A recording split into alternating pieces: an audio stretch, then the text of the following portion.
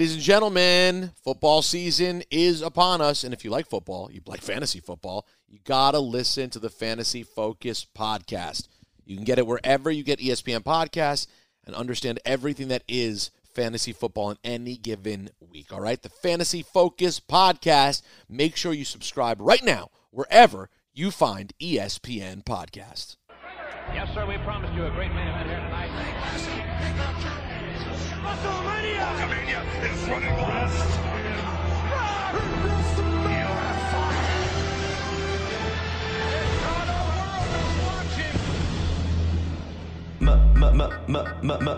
Midge. Male. Measure. Midge. It's still rooted. Midge. Male. Measure. Midge.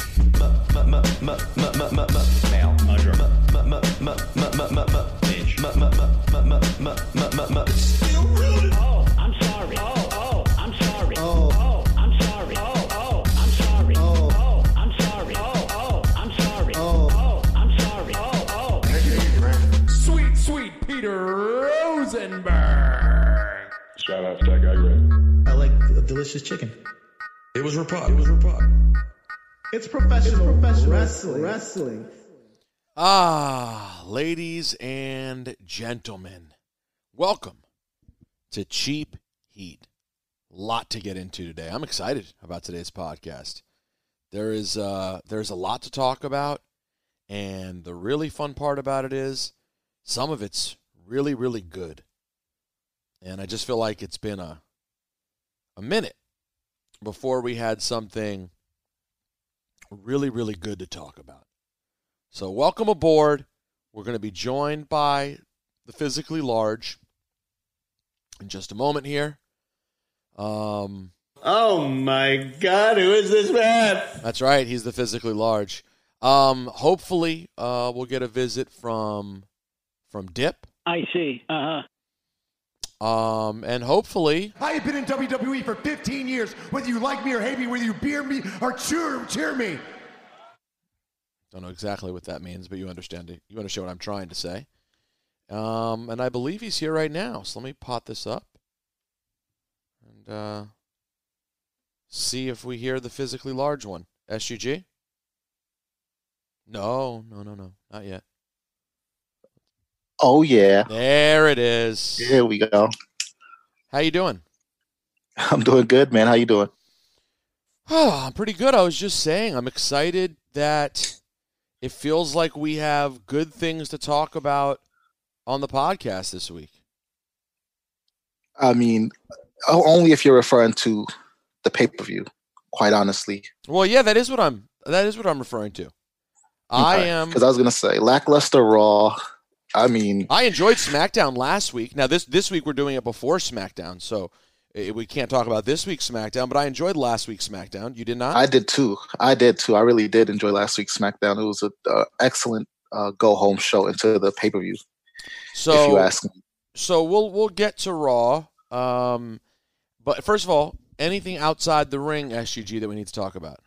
The biggest news from outside the ring, Dwayne "The Rock" Johnson endorsed the Democratic candidate for president, Joe Biden, for president. It's sort of an unprecedented move for him because even though, he appeared at the convention, the Republican National Convention a few years ago, he hasn't formally endorsed the candidate, to my knowledge. When you say a few years, I think you're going back to 2004. Yeah, it's either 2000 or 2004. Yeah, it's 2000 or 2004. Yeah. Yeah, so it's, I mean, I use the term "a few" very liberally. But yeah, he hasn't endorsed anybody despite appearing at the convention. And according to him, supporting some Republican candidates in the past. This time around, he's saying he's endorsing Joe Biden formally. Yeah, so that was interesting, and it led to a lot of people speculating that he's an alien. The real Rock has been abducted. This is a fake version of the Rock. I saw Val Venus was not happy about it. Which, by the way, who cares? Hey, that's the big Valboski to you and me. You didn't want to know what the big Valboski thought about the election? I mean, that's what I'd been wondering about this whole time. I mean, come on. They often say, as goes Billy Kidman or Val Venus as the nation goes. I've heard that for a long time.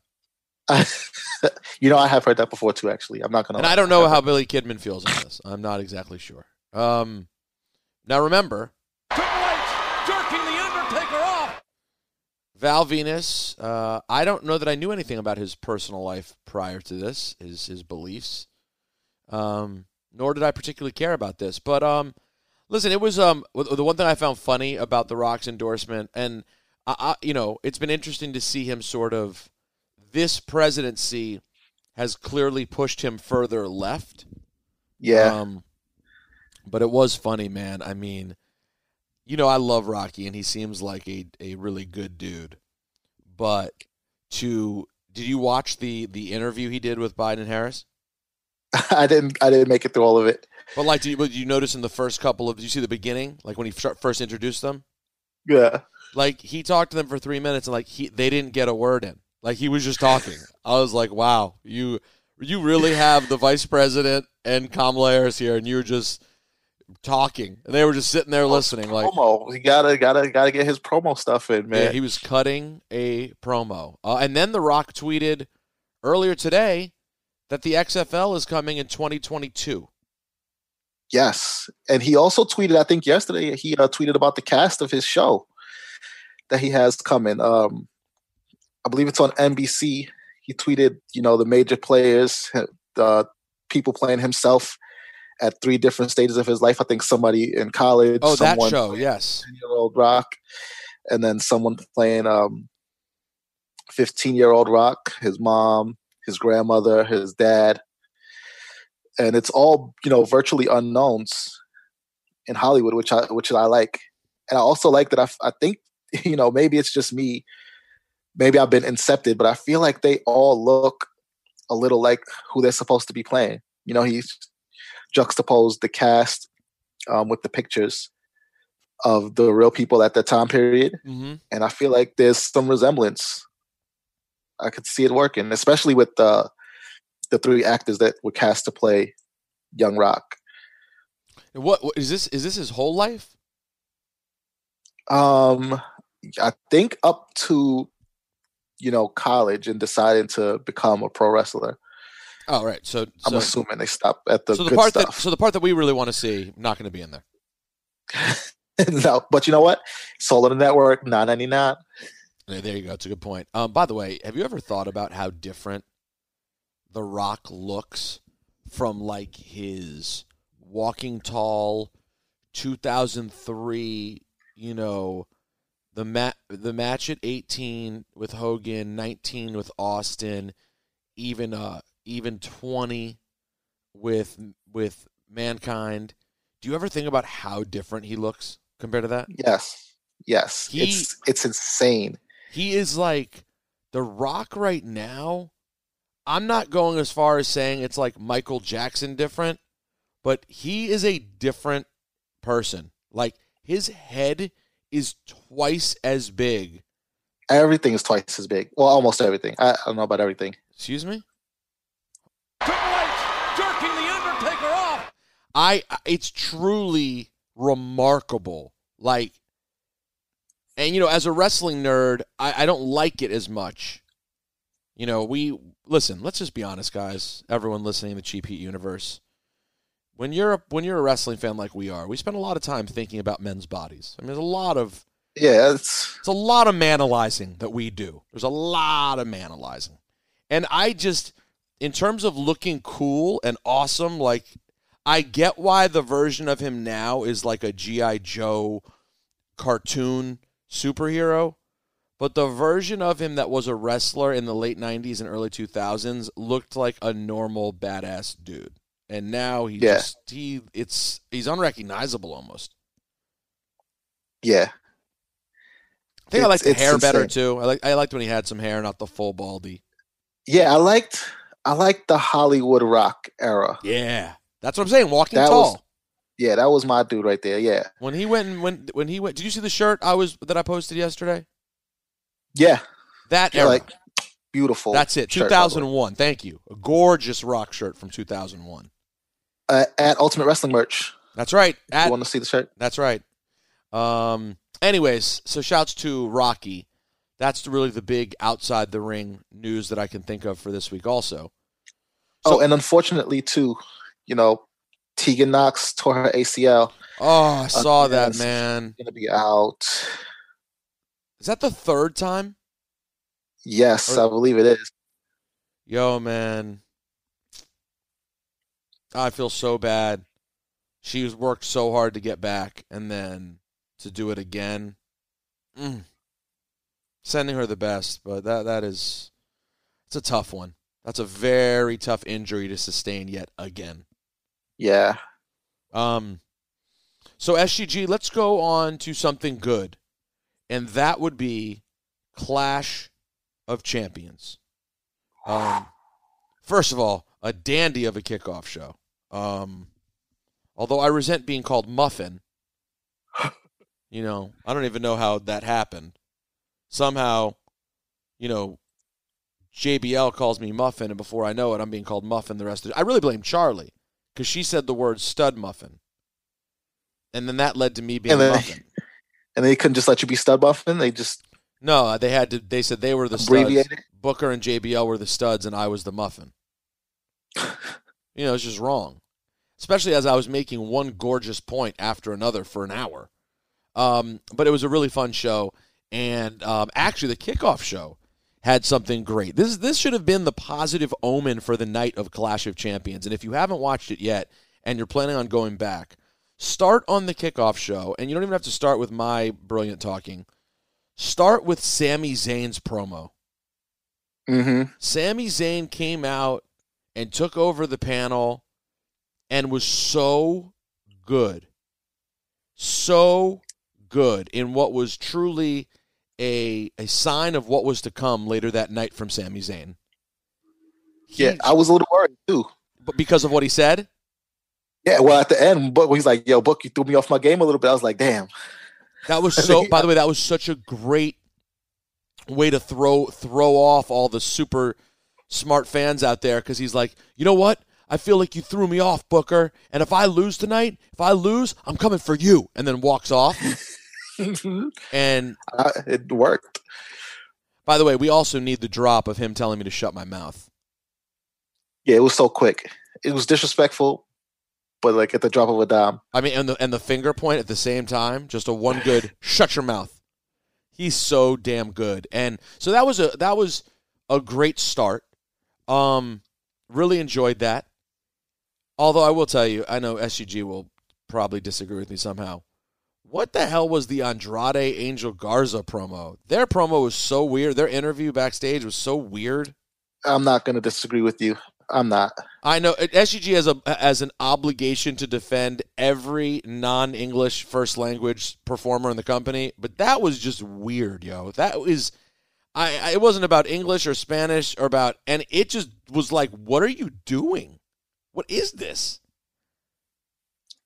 I don't have a defense for it. I don't. Usually I do because, I feel like if I can make sense of what's going on. But you couldn't, so you have no defense. Yeah, no, I'm not going to try. Anyways, that said, the kickoff show in general got us started, got us on the right note, and then you have the triple threat ladder match. And we go into that triple threat ladder match for both IC titles, the original Sami Zayn title that he says he never lost, and then the title that Jeff Hardy won from AJ Styles. And my expectations were high for this match, but also I was like, I don't know. I thought it was kind of dumb that on Friday night's SmackDown they had a triple threat match between them, and during that triple threat match, they were all there with the ladders right next to them. I just thought it was too close, and I was like, why are they doing this? It's like they didn't use the ladders. I get it, but either way, I still felt like it could tarnish the match on Sunday.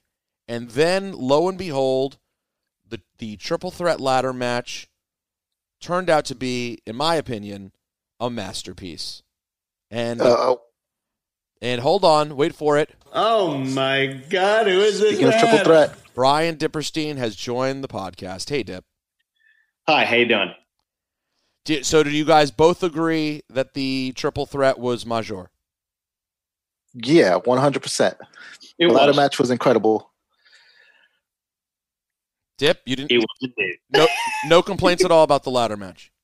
No, I mean I could complain if you really want me to. I'll No. find out. I'm not going to force you to complain. Well, you missed the portion a minute ago where we were saying what the hell was going on with Andrade and Angel Garza on the kickoff show. Their bizarre interview backstage that made no sense whatsoever. I know they're strong. I'm not not a fan, and I was a huge Andrade fan in NXT, and I think Angel Garza is a good wrestler, but there's something and nothing going on. Right, and their kayfabe argument of we're better off without Zelina. No, you're not. Yeah, not at all. No, you're not. It's undeniable. Yeah, you're definitively worse without her. So yeah, ladder match was a thing of beauty. Really, really enjoyed that. Now, you guys would agree the card. Well, first of all, I should mention this. We found out before the show started that there was a situation and multiple talents were not cleared, and that basically ruined the women's matches on the card. No Bailey, Nikki Cross, no Women's tag match. no women's tag match. And so they moved the Asuka Zelina Vega match to the main card. We talked about this last week. I think the Zelina going right into it with Asuka is a bit of a rush job. Though maybe she comes out of this week with 2 losses to Asuka, still better as a singles wrestler than she was before. But they moved that match to the main card because of the situation. And then I assume they decided to hotshot the Sasha Banks return. Yeah, Sasha should have been out for way longer. I mean, this coming back right now is too early. The only sense I can make of her coming back so early is if she gets put on the shelf again. Do it again. Just do whatever you got to do. Get her out of here again. There's nothing I hate worse. There's nothing I hate more than a fake return, like a 2-week. She's back. I even felt that way, not to completely switch subjects, which I'm not trying to, but I even felt that way with Cody coming back. It still wasn't even long. You need to be gone for at least 6 months. 6 months? Right. 6 months. 6 months. Yep. And you need to be gone for at least 6 months for it to. Thank you, Stat Guy Greg, for it to feel like a return. A return is not a 2-week thing. It's a months and months thing. We haven't seen this person. What have they been doing? Yeah, because I mean, we're used to people can be left off of TV for 2 weeks for nothing. You know what I mean? Especially when we saw Bailey go to great lengths to do something so devastating and so heinous, and then 2 weeks later, Sasha's back and seeking revenge. Yes, she should eventually come back, and yes, she should immediately seek revenge when she does so. But it's too soon. It's too soon. How long was if Bo Dallas were to return tomorrow? Oh yeah, okay, and make a big impact, that'd be a return. Oh yeah, on the shelf for 3 years. No, that's a really. How long was Sasha off TV? 3 weeks? 2 weeks? Yeah, if that. She came back. It was like 2 weeks. Oh yeah, she did. Because she came back and did the interview. She did the interview and got beat up again. Uh-huh. And she's already. Hey, Dip, can I ask you a favor? Anything? Could you do this? Could you be on the podcast in your room? I'm sorry. Yeah, but see, Greg, you see, he said he would do anything, and then all I did was say, "Could you do the podcast from your room?" And he's in shock. My bedroom? That's right, your bedroom. Is there a problem? Do you have a problem with my dining room area? I do. It's all wood, and it's very high ceilings, and it's echoey galore. Oh, well, you should have started with that. I know, because upstairs is a lower ceiling, and you have carpet in your bedroom. Carpet up a storm. Yeah, there's carpet up a storm. Carpet. That carpet's getting replaced. So Sasha ends up coming back, and she attacks Bayley, and whatever. I'm so guys. Let's be honest. This storyline, they finally got it right. Even Dipperstein, even Dip came around to the point of enjoying them as a tag team. They finally got their storyline right for really the first time in the post-NXT era. And it was them as terrible heels, and people were finally invested. And now I feel like they're rushing the breakup, and it's going to be another crappy breakup like they've already had. Yeah. Does any of this shock you? No, but it's frustrating. Oh. It is. And it's like, as much as we appreciate the slow burn storylines and WWE doing long-term things, like they seem to always jump the gun with these things that could be stretched out and more impactful. I mean, I thinking about CM Punk immediately comes to mind when he left with the championship. Oh yeah. Yeah. They could have done so much with that, and he was back 2 weeks later for the unification. I feel like the way Sammy did it is the way you do it. Sammy was gone for months. He shows back up with his championship, and guess what? Sammy feels meaningful right now. Yeah, exactly. And then Sasha Banks, you give her a break like that. She's going to train. She's going to do what she has to do in the off season that you give her. And then she comes back and it'll feel meaningful. And maybe, crowds will start to be able to come in and enjoy that. But this right now is just too soon. As much as I like it, and we are going to enjoy the match that comes out of it. Let's be honest. Well, so do you think they throw them right into Hell in a Cell at Hell in a Cell? They're saying it's going to be the main event of Hell in a Cell. Yeah, that's speculation. Oh, it'll be the main event. That's the speculation. People are saying, everyone's saying it. Wow. That's I don't hate that part of it. I if you're going to do it. How many Hell in a Cell matches will they have at Hell in a Cell? Because Randy and Drew is going to be in a cell, right? Yeah. Let me just. I hate Hell in a Cell, and now at this point, Hell in a Cell doesn't matter. Hell in a Cell is a match within a cage. They're not bleeding. They're not using the cage. They're not doing anything cage related at this point. I know. It just is like it's just an aesthetic thing. It's Hell in a Cell at Jace is what it is. Well, it's not Hell in a Cell at Jace-esque. Sure. Same I agree with happened with the bigger one. What the hell's it called? What, TLC? Extreme Rules, TLC. No, the big cage. I don't even know what it's Chamber. called. The Elimination Chamber? The Elimination Chamber. Oh yeah, Elimination Chamber's always been repugnant, in my opinion. The first few Elimination Chamber were funny and disgusting. I agree with Dip though, and the problem is the pay-per-views built around these matches. Yep. It's like, Hell in a Cell should be for these matches and these feuds that are like grudge matches. They're hardcore and they have something to prove. And so like it takes away some of the sting when, like Dip said, Hell in a Cell's coming up, so these feuds are going to get ramped up to like blood feud levels. Right, they have to. They have to make it blood feud level before Hell in a Cell. Exactly, and then they do it again with TLC when you could just drop these matches in. Let's be honest. Every single stipulation that gets its own pay-per-view, it ruins the stipulation. That's the moment. Yeah. Extreme Rules, TLC, Hell in a Cell, Elimination Chamber. The second they get their own pay-per-view and it becomes this thing, the match itself disappears. Exactly. Yep. It's like it's not special anymore. I know. It's just. Do you remember what it used to mean? When we've talked about this before, when they'd be Mankind's cutting a promo and he goes, "There's only one way to settle this: Hell in a Cell," and it would be like, "Oh my God!" You would pop just for them to mention Hell in a Cell. Yep, I know. Now it's just. I mean, what could they possibly do? I honestly, I can't hear one more Randy Orton and Drew McIntyre promo or anything like that. I don't want to hear them spoken in the same sentence ever again. You weren't a fan of the Night Vision goggles? 300 times.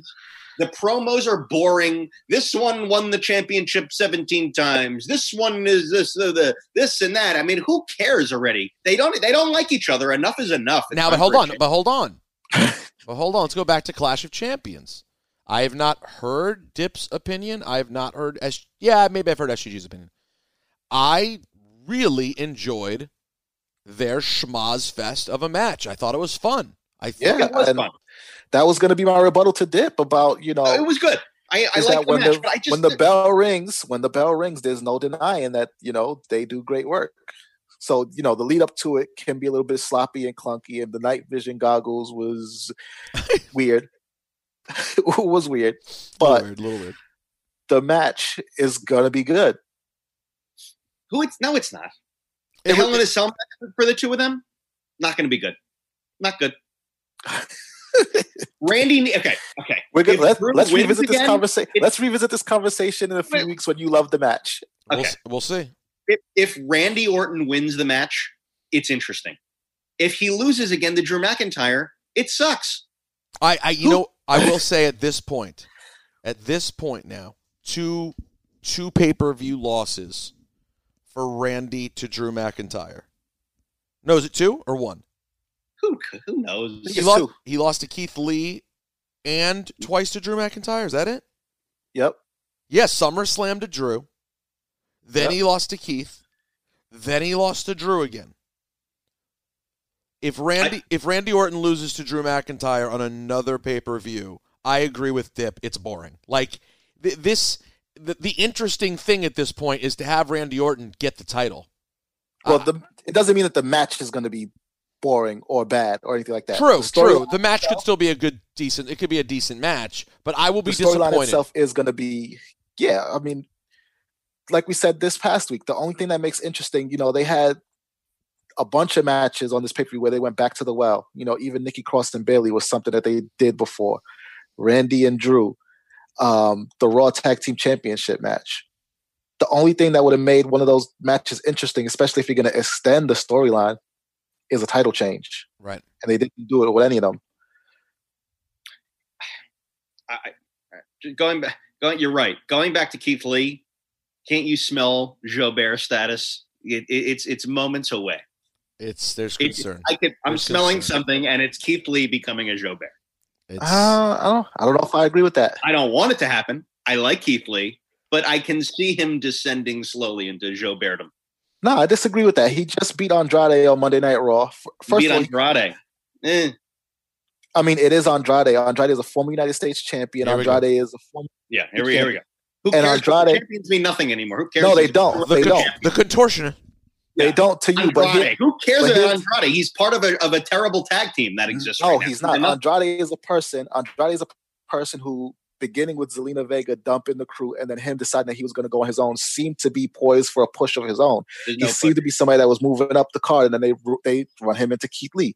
He issues an open challenge. He runs to Keith Lee and loses to Keith Lee in like 3 minutes. So you say, yes, it's Andrade, but Andrade is a person who is guaranteed to give you great matches against all types of opponents. You think about the Rey Mysterio feud, even them dropping him in with a random tag team. What was Andrade's? No one cares about the matches. Yeah, no one cares. What was his last meaningful win?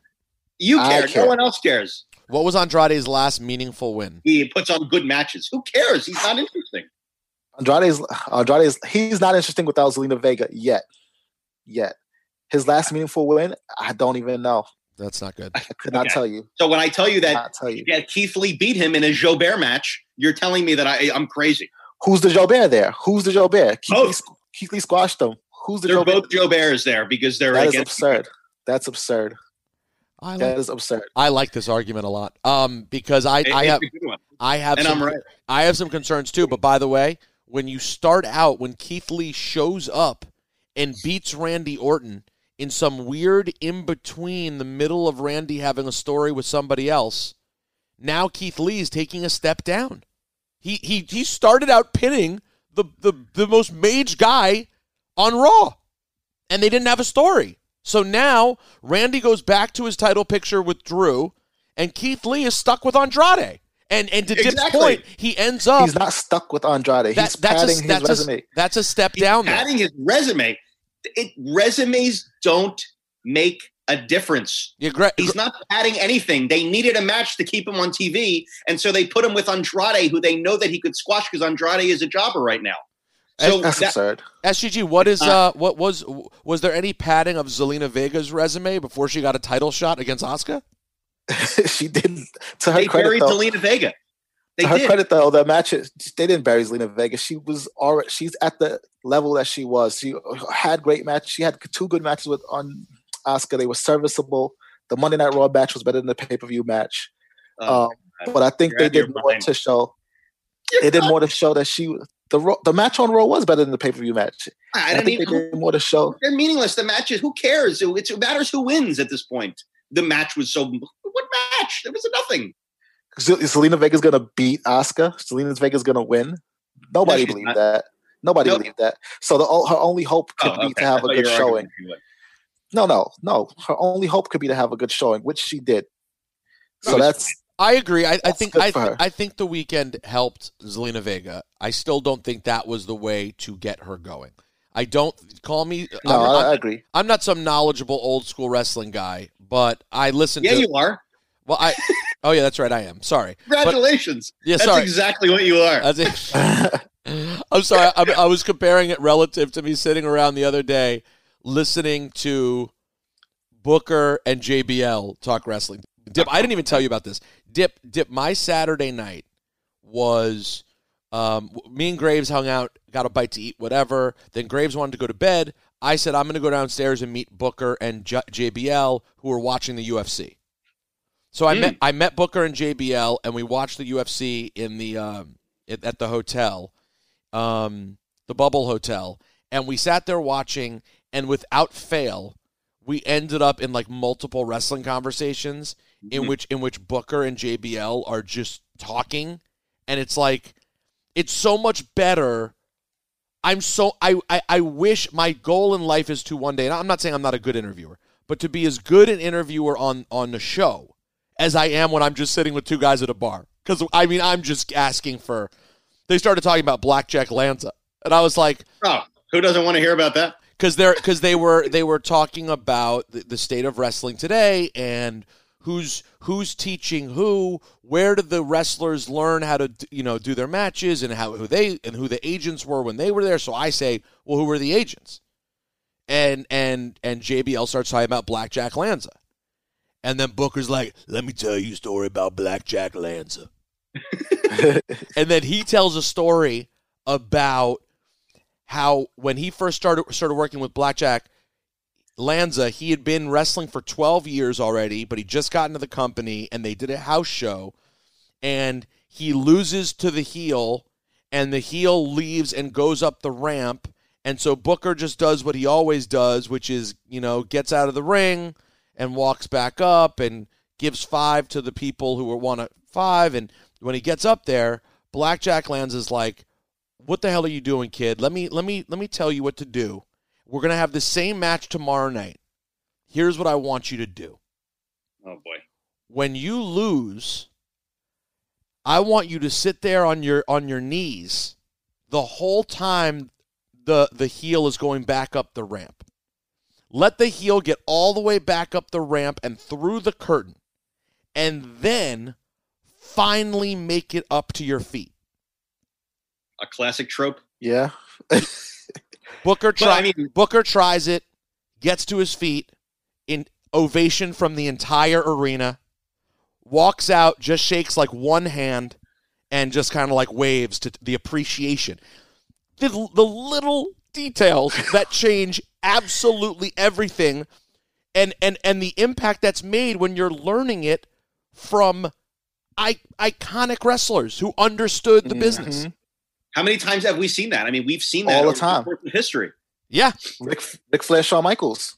Yeah. Shawn Michaels leaves, and then Ric Flair gets up, and then it's just like you said, the explosion of just making it to applause. Your feet. Yeah. I know. So, I don't know how I got there. What were we talking about in terms of this card that led to me telling you about listening to? Oh, I'm not an old school wrestling guy, is what I was saying. And you said, yes, I am. But I was saying relative to Booker and JBL. What were we saying before that, though? But which match were we talking about? Asuka and Zelina Vega. Okay, yeah. Asuka and Zelina Vega. I was yelling at Greg for something. Oh, yes. Again, here we go. I'm not some old school wrestling guy, but I will say this. You can't just throw the way to build a story or build a character in this case, which is Zelina Vega as a wrestler. You don't start off by having her just lose to the champion twice. Like, that's shortcutting. That's skipping over building her up.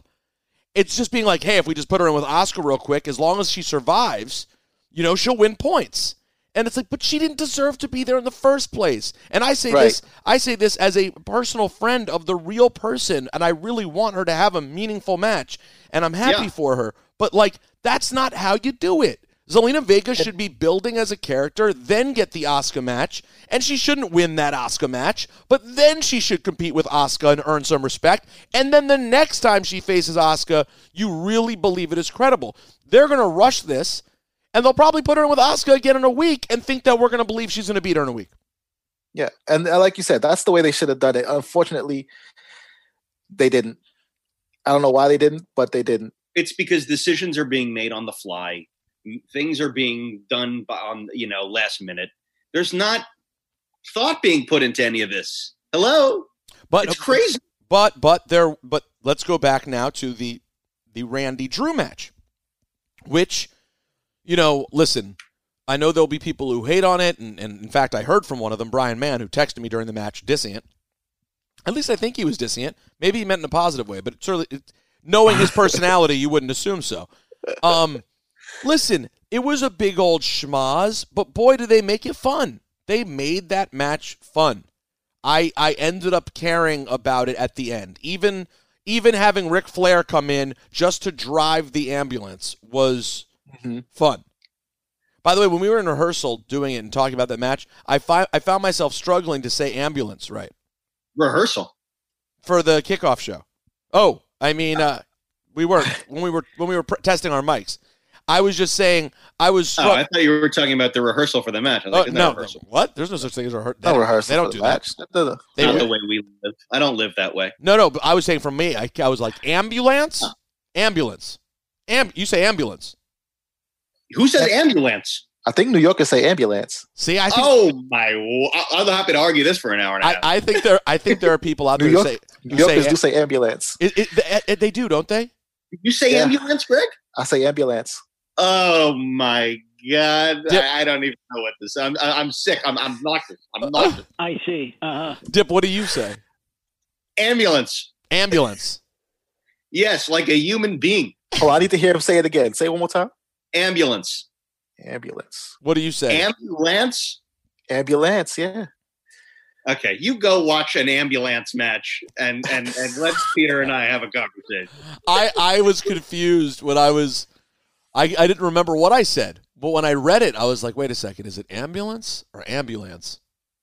So I guess it's being around people like SGG. I noticed when you were on the kickoff show this week, you had a little vibe when you said Andrade. Oh, I did? Yeah. I said Andrade? You were very close to saying Andrade. Oh, Andrade. Andrade and Angel Garza. There was a hint of Andrade. Oh, wow. By the way, did you like the line when out of nowhere I go, this just poof came to me, guys. When I said that the match we're about to get to, Jey Uso and Roman Reigns, when I said it could either be magic or tragic, I mean, this is art. That was a stunning, gorgeous performance. And it was both. It was both. It was magic and tragic. Also, I recommend everyone watch the Jey Uso doc on the network. Very, very good stuff. That chronicle was incredible. Really loved it. Let's talk about the match. I have an opinion galore on it. Okay, just a half. About the chronicle before we get to it, just a half an hour. Yep.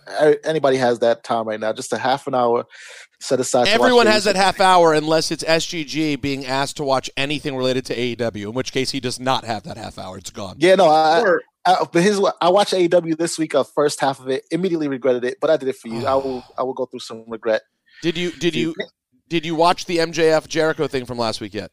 I did. That was as advertised. It was very entertaining. Was I not right about that? It was as advertised. It was just a nice little morsel of entertainment, just the right amount of both of them. Dip, you know what I say about MJF and Chris Jericho last week? You saw their spot together, right? No, I got to be honest. I have not watched AEW in 2 weeks because you were with your family.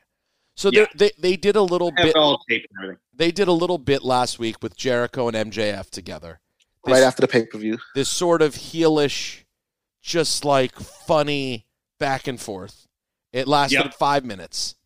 And here's what I would describe it as.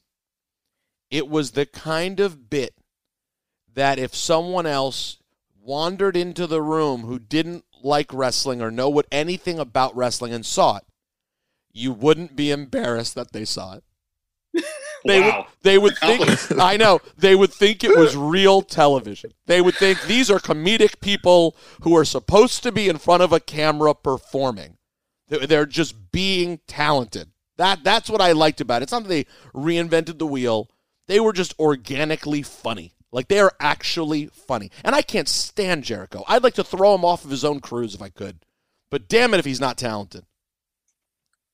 He's like outside of the ring. Make sure let me go back to this. Make sure if you're watching the Jey Uso Chronicle, you have the volume turned all the way up in case an ambulance drives past your house. By the way, it's a great point too because we finally said it right. The sound of an ambulance could really drown out the sound of the Jey Uso Chronicle show. We've been doing. Finally said it right. We've been doing this podcast for 41 minutes, and SGG has still not had the sound of an ambulance go by, which is shocking because it happens very often. Not yet. I never have an ambulance on my street. No, and by the way, get up my street. Now that we started this conversation, the entire mailbag is mail is going to be filled with just ambulance. That's all anyone's going to want to talk about is ambulance. But okay, so Dip, hopefully they want to talk about this next match. Yeah, Dip, I'll let you have the first word since you said you have a very a very big take on it. Your take on Jey Uso and Roman Reigns. It's a take a Jace on them, but. I enjoyed the match. The match was good. I like the slow pacing. I thought it was since they lost 2 matches, I felt like they really told them to drag it out, and they were really dragging it. And like there was a moment where I was like, okay, like let's pick up the pace a little bit. But for the most part, I enjoyed that they tried to tell a story in the ring and that it was, an interesting thing to see. Here's my problem with the storyline. Oh, okay. No. I understand its purpose. I care about it. I have no issues. But the fact that Paul Heyman is just a guy now that is standing in the background and not doing anything and barely speaking is ruining the entire thing for me. Okay? Roman, to me, the heel turn, in my opinion, has been ruined by the fact that they absolutely have no regard for Paul Heyman. I know from reading the dirts and whatever information that I have is that, the fact how many times they said tribal chief, the tribal chief thing, tribal chief. I mean, how many times could they say tribal chief? This is what they're doing to like put him over as like a important heel. This is what they're calling him. That's fine. But to keep Paul Heyman in the background as like his lackey or his assistant or whatever they're using him as, like he's looking up to Roman Reigns. I'm sorry, but it doesn't work. It needs to be the same thing as Paul Heyman. Brock Lesnar is a monster heel, yes, because of the way he wrestles and the way he looks, but because of Paul Heyman. Roman Reigns looks great. His new teeth are great. He's in great shape. I like the no shirt. Love the no shirt. Yeah. His tattoo is awesome. His hair looks, everything about him looks the part and looks great, and he looks different. But without Paul Heyman telling everyone what a bad guy he is, it doesn't completely work, and it doesn't really make the impact that it should. And as a result, it's not as impactful as it could be. I agree with I agree with the way Dip ended that. When you said fully ruined, I don't agree. It's still good. Right. But I agree with you. The impact is not as high. Roman and Jey had an amazing match. That story tells itself because it's based in reality. It is a real life family. It is a real argument between cousins, one who is in fact more big time, more important, more rich, more powerful than the other. That story tells itself. It's beautiful and awesome, and they did a magnificent job. And I'm trying to get Jey Uso on the show either tomorrow for another episode or next week. It was the moment of his career, and it was awesome. Agreed. All of that said, I agree with Dip. And I've said this since the first week that why are you teasing us like he might not really be with Heyman? To me, it's hedging their bets in case they don't want him to be a bad guy. And I feel that. I don't want the bet hedged. It's over. He's a bad guy. He just beat up his cousin. I want him to run this place. I want him to be a full-blown bad guy. I understand his incredible battle with leukemia, and I know that in real life everyone loves him. This is a different era. People understand that he is not the guy on TV. We all know you can root for him as a man and a human being and allow him to be this badass. And guess what? One day he will turn back to being a good guy, and you'll look at his career, and for 90% he was a good guy. Let this year, whatever it is, let him be a full bad guy. I agree. Now, listen, I was a little sick of Heyman's droning on endlessly about Brock towards the end. I don't need the 15-minute promos every Monday from Heyman, but I do want to see that Paul Heyman and Roman Reigns are fully as a unit. I agree with Dip on that. SGG? Yeah. What's the point otherwise? Who cares? We don't need him. We just need him to be a badass. There is no point to having Paul Heyman there if Paul Heyman is not going to be a part of it. Okay? Paul Heyman, I think, there's been just the right amounts of Paul Heyman from the time we saw him sit next to Roman Reigns. Now, especially when you think about this Jey Uso feud, right? Because when Paul Heyman was simply going to go for the Universal Championship, Paul Heyman was a little bit more vocal about how much he was going to destroy Braun and destroy Bray and take the Universal Championship. And then when Jey Uso comes into the fray, Paul Heyman takes a back seat because if you think back, right? When Roman wins the Royal Rumble and he's going to go after Brock Lesnar, and Paul Heyman's representing Brock Lesnar, the first thing that comes out of Paul Heyman's mouth to Roman Reigns is, I go way back with your family. You're Samoan. You're a badass. I'm not going to disrespect you, but I'm going to tell you this. They come up all these years later. Now he's next to Roman Reigns, and Roman Reigns is against Jey Uso. Jey Uso's in that family. So Paul Heyman is applying that same level of respect to Jey Uso and letting them. The contortionist is contorting a good argument here, though. No, and he's letting them. Not, I'll tell you why. That's why Roman Reigns and Jey Uso had to be at the forefront of this. So even when Jey picks up the title and then fakes like he's going to hold it and then leaves the ring with Roman smiling, and then Paul Heyman gets in the ring, he doesn't say anything. He gives Roman a look, and then Roman immediately flips the switch. Like, that was disrespectful. Jey Uso saw it. Jey Uso comments on it last week. Jey Uso asked him, why are you with Paul? Roman's like, I got this. Jey Uso knows the respect that Paul Heyman has for that family, but he still doesn't like Roman with Paul, and Roman doesn't care. Roman, throughout this whole storyline, has been the one showing the disregard for Jey Uso that Paul Heyman, from years ago, said that he was not going to show to this family. So Roman, in this particular storyline, had to be the one to take the charge of like going further and further down the path of darkness. Not because he's being pulled there by Paul Heyman, but because he's taken it upon himself to walk that path. They even make it a point by saying, he called Paul Heyman, not the other way around. Paul Heyman said this. Not because Paul Heyman is pulling him in this direction, is because he's going where he needs to go to be the bad guy. Now, I think in other feuds, we might see Paul Heyman do a little bit more of the talking and a little bit more of like, escalating the situation in terms of Roman becoming more and more evil, shall we say. But I think in this particular feud, it had to be Roman making the conscious choice of being like, I'm going to go down this way. Because it's not like CM Punk, who came out and said, I was a Paul Heyman guy, and then pops up next to Paul Heyman. It's not like Brock Lesnar, who was being reunited with his agent from years ago.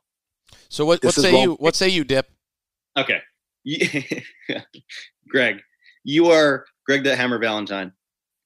You are so obsessed with Roman Reigns that you are creating a mythology that doesn't exist. Is that what you believe? I mean, I cited videotape. If it doesn't exist, I don't know what we all been watching. I didn't mean to call you the Hammer. I meant to call you the Virgin. I apologize. Yeah, go ahead. But I will say that you're talking about he used to manage the Samoans or whatever. When he was the manager of Samoan SWAT team in late days NWA, early days WCW, right. He did all the talking. He created their characters 1,000%. But were they? But were they? Yeah, he was introducing them. But were they feuding? Were they feuding with other Samoans in their family? No, they feuded with the Steiners and they feuded. But here's the thing. Here's the thing. To SGG's point, and this goes very inside. And also, the one part I'll disagree with SGG is that a lot of people don't know this, so it may be sort of useless. But I have a larger point. But yes, they've been saying it though. They've been saying this. But Heyman goes back all the way to when he was like a ringside photographer in Madison Square Garden, Alpha and Sika taking care of him. So it does make sense that he would take a step back when there's internal beef in that family, not wanting to be part of it. That's not real. SGG's creating that. He may have said it, but that's not what's being portrayed. And you bring up the Samoan SWAT team, right? You mentioned the Samoan SWAT team. Yeah. You know who was on the Samoan SWAT team? Yes.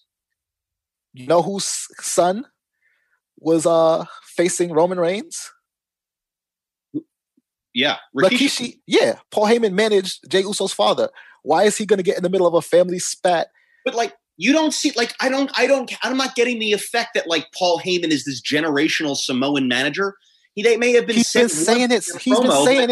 He says it every time he goes up against Roman Reigns. Right. What is he saying it for 4 years? Making an impact on me. They're not. Maybe they need to show footage. Maybe they need to do a package about it. You should watch the Chronicle. It goes to a greater point. They're not putting him in the front of the story, and they should be. He should be a part of it.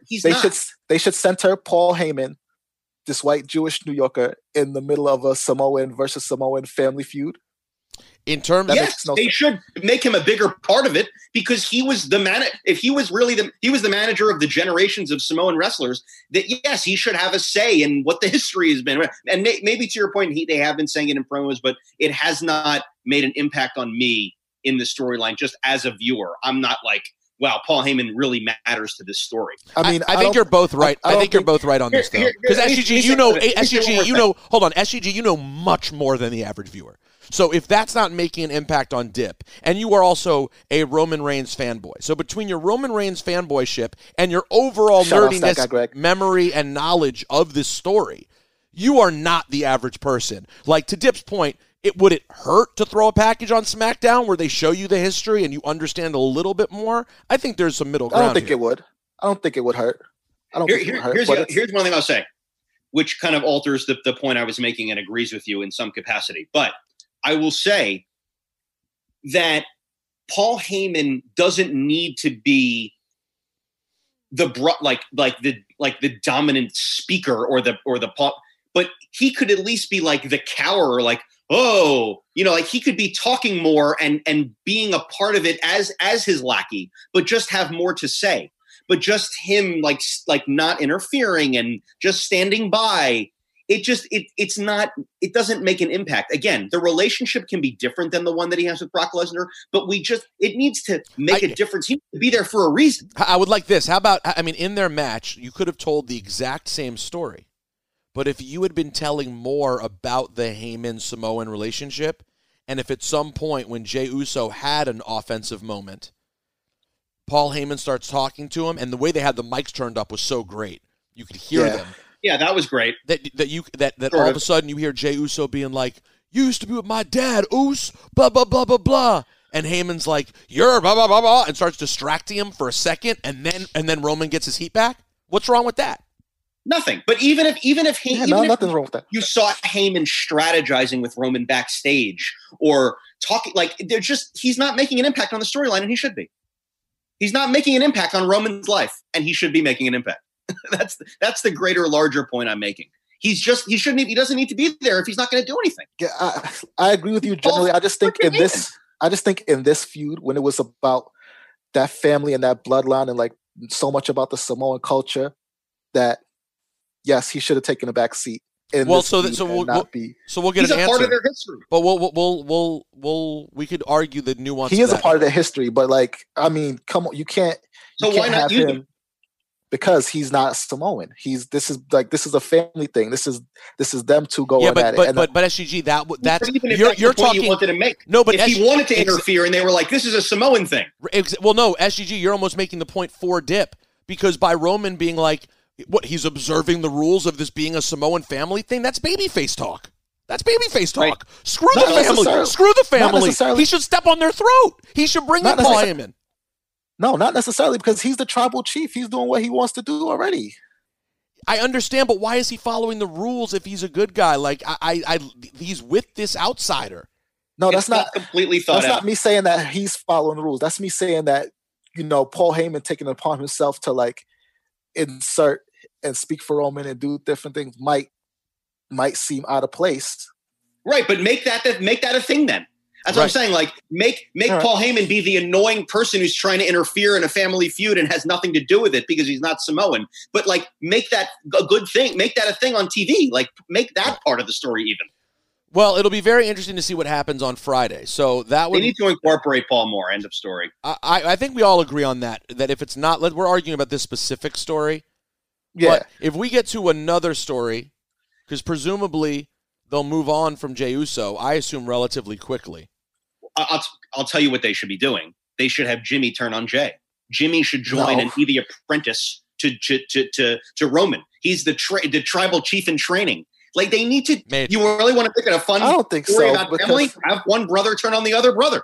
I don't think so because Roman's already the tribal chief. Jimmy and Jey are already his underlings. He doesn't need make to Jimmy make it formal. Aspire to be him and make Jey the naysayer.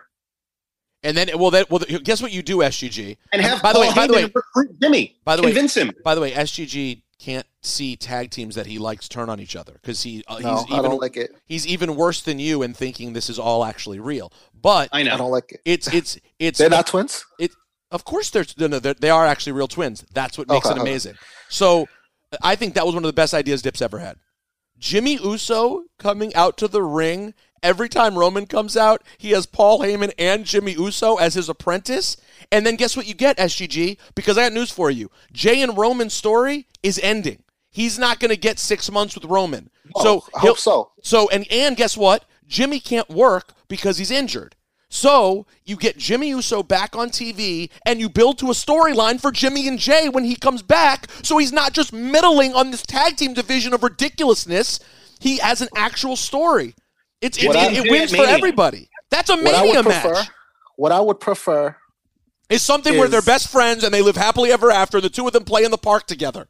No. What I would prefer is Roman runs through the whole family.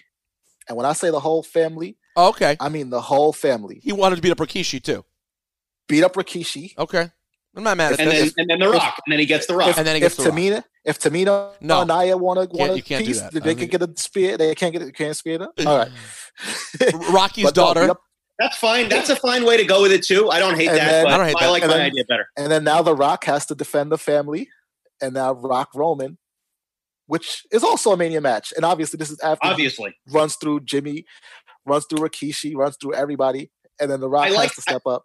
I like the idea of having Mania be completely Samoan focused in the main event. You know what? Hey, I'm with it.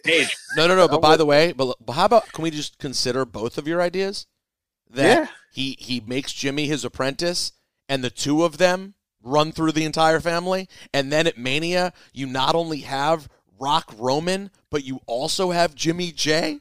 Are you kidding me? It would be the biggest thing ever for that family, which would deserve it. They would deserve it, and it would be the biggest. Right. It would be the biggest Mania moment they've ever had. Can I really incorporate both ideas and say this? Roman beats up Jimmy.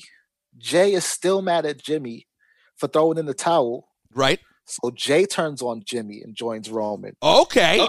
Jey is the apprentice. Oh, I'm not mad at that either. Jey and Jimmy, WrestleMania match. Rock Roman, also WrestleMania match. Fantastic. Welcome to the correct side of history. Greg the Virgin Valentine. It's just finding a way You know, to make it interesting. To make it really interesting, because we all enjoyed the match. The match was great. They had an old school wrestling match. They told an old school story. I'm going to go ahead and say match of the year. The Anua family, everyone cares about. Everyone's dialed in on them. They're important. Match of the year conversation, I'm totally fine with that. So how do we continue to go back to this well and keep making it interesting instead of just, I don't know, do something like, next week there's going to be an appearance by The Rock. And then The Rock comes out and Roman comes out and is like, I'm calling you out, brother. It's you and me, and that's it. No, that's what's going to happen. Let's make this awesome. Get ready.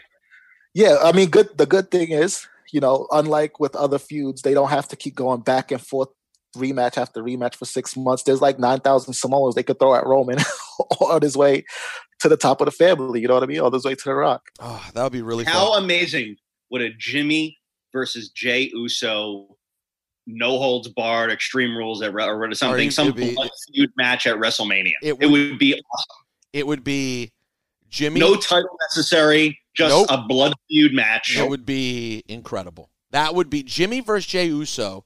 I would have to go back. I would say that I said Jey Uso Roman Reigns would be the biggest moment of Jay's career. Not if he has a match against Jimmy at WrestleMania and Hell in a Cell or whatever that thing may be. It won't be Hell in a Cell. They'll stretch it till October again. I know they'll stretch it and make it fit in Hell in a Cell. SGG, are you ready to redeem yourself with the Shad Gaspard Black Power rankings? A lot of complaints the last few weeks. Well, listen, I'm going to be honest about these Black Power rankings. This week was lackluster in terms of the time that we were given to the black talent. You know, Scorpio Sky's match, participation in the tag team match, which I enjoyed, notwithstanding, you know. So does that mean you don't have a Black Power rankings? No, this week we're going on hiatus. Hiatus the next week. That's sad. Yeah, no, because I mean, there were no standouts. There weren't any standouts this week. You know, the Hurt Business continued their feud with Apollo and Ricochet, in which I think we were all hoping they would move on from that. Isaiah Cassidy lost to a Judas Effect. You don't get on the Black Power ranking. That's got to hurt you. That's got to hurt you. Yeah, that actually puts you on the shelf a little bit. You know, fair enough. Our Truth is now like 40-time 24/7 champion, but you know, he can't just keep popping up on these rankings for winning the 24/7 championship. By the way, what a good guy our Truth is. I love our Truth. What a good guy he is. He's a great guy. He really is a great guy. He's the definition, with no sarcasm. Legitimate great guy. The definition of a great guy. He really, honestly, that might be his next shirt. It's just a picture of our Truth, and it just says "great guy." I buy it. I have the Truth is 24/7 shirt. You know, you do? I love the 24. I do. I love 24/7 championship. I love our Truth, but you know, he can't keep popping up on these here rankings for just winning the 24/7 championship. Would you say that you are to the 24/7 championship what Wrestling for Sale Ted is to the Intercontinental Championship? Oh, 100%. You're committed. Yeah. All right, guys. Well, listen, this has been fun. I've enjoyed fighting about this, the Roman Jey Uso thing. And guess what, though? We can all agree on one thing. Even though they could do more, even though I want Heyman to be, I agree with Dip, I want Heyman to be more involved. I'm looking forward to SmackDown on Fridays right now. I am looking forward to it. It's the A show. It's finally truly the A show. It really is. I love that it's 2 hours and not 3. It's so much less intimidating to watch. You know, I care about several things going on. I mean, there's some things that I think need work. Matt Riddle and Baron Corbin feels like it's been going on forever with no end in sight. Hell in a Cell's coming up. Exactly. So, but I am looking forward to SmackDown. RosenbergBeats@gmail.com. Reach out. Dip.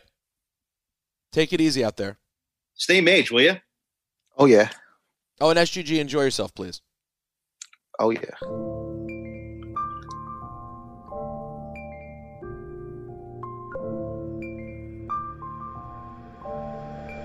It's professional wrestling.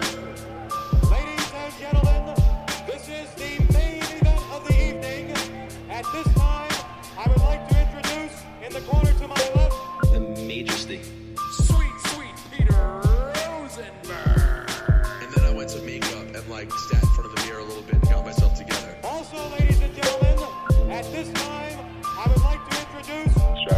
Greg. Bret Hart is the greatest professional wrestler in the history of the art form. Mitch.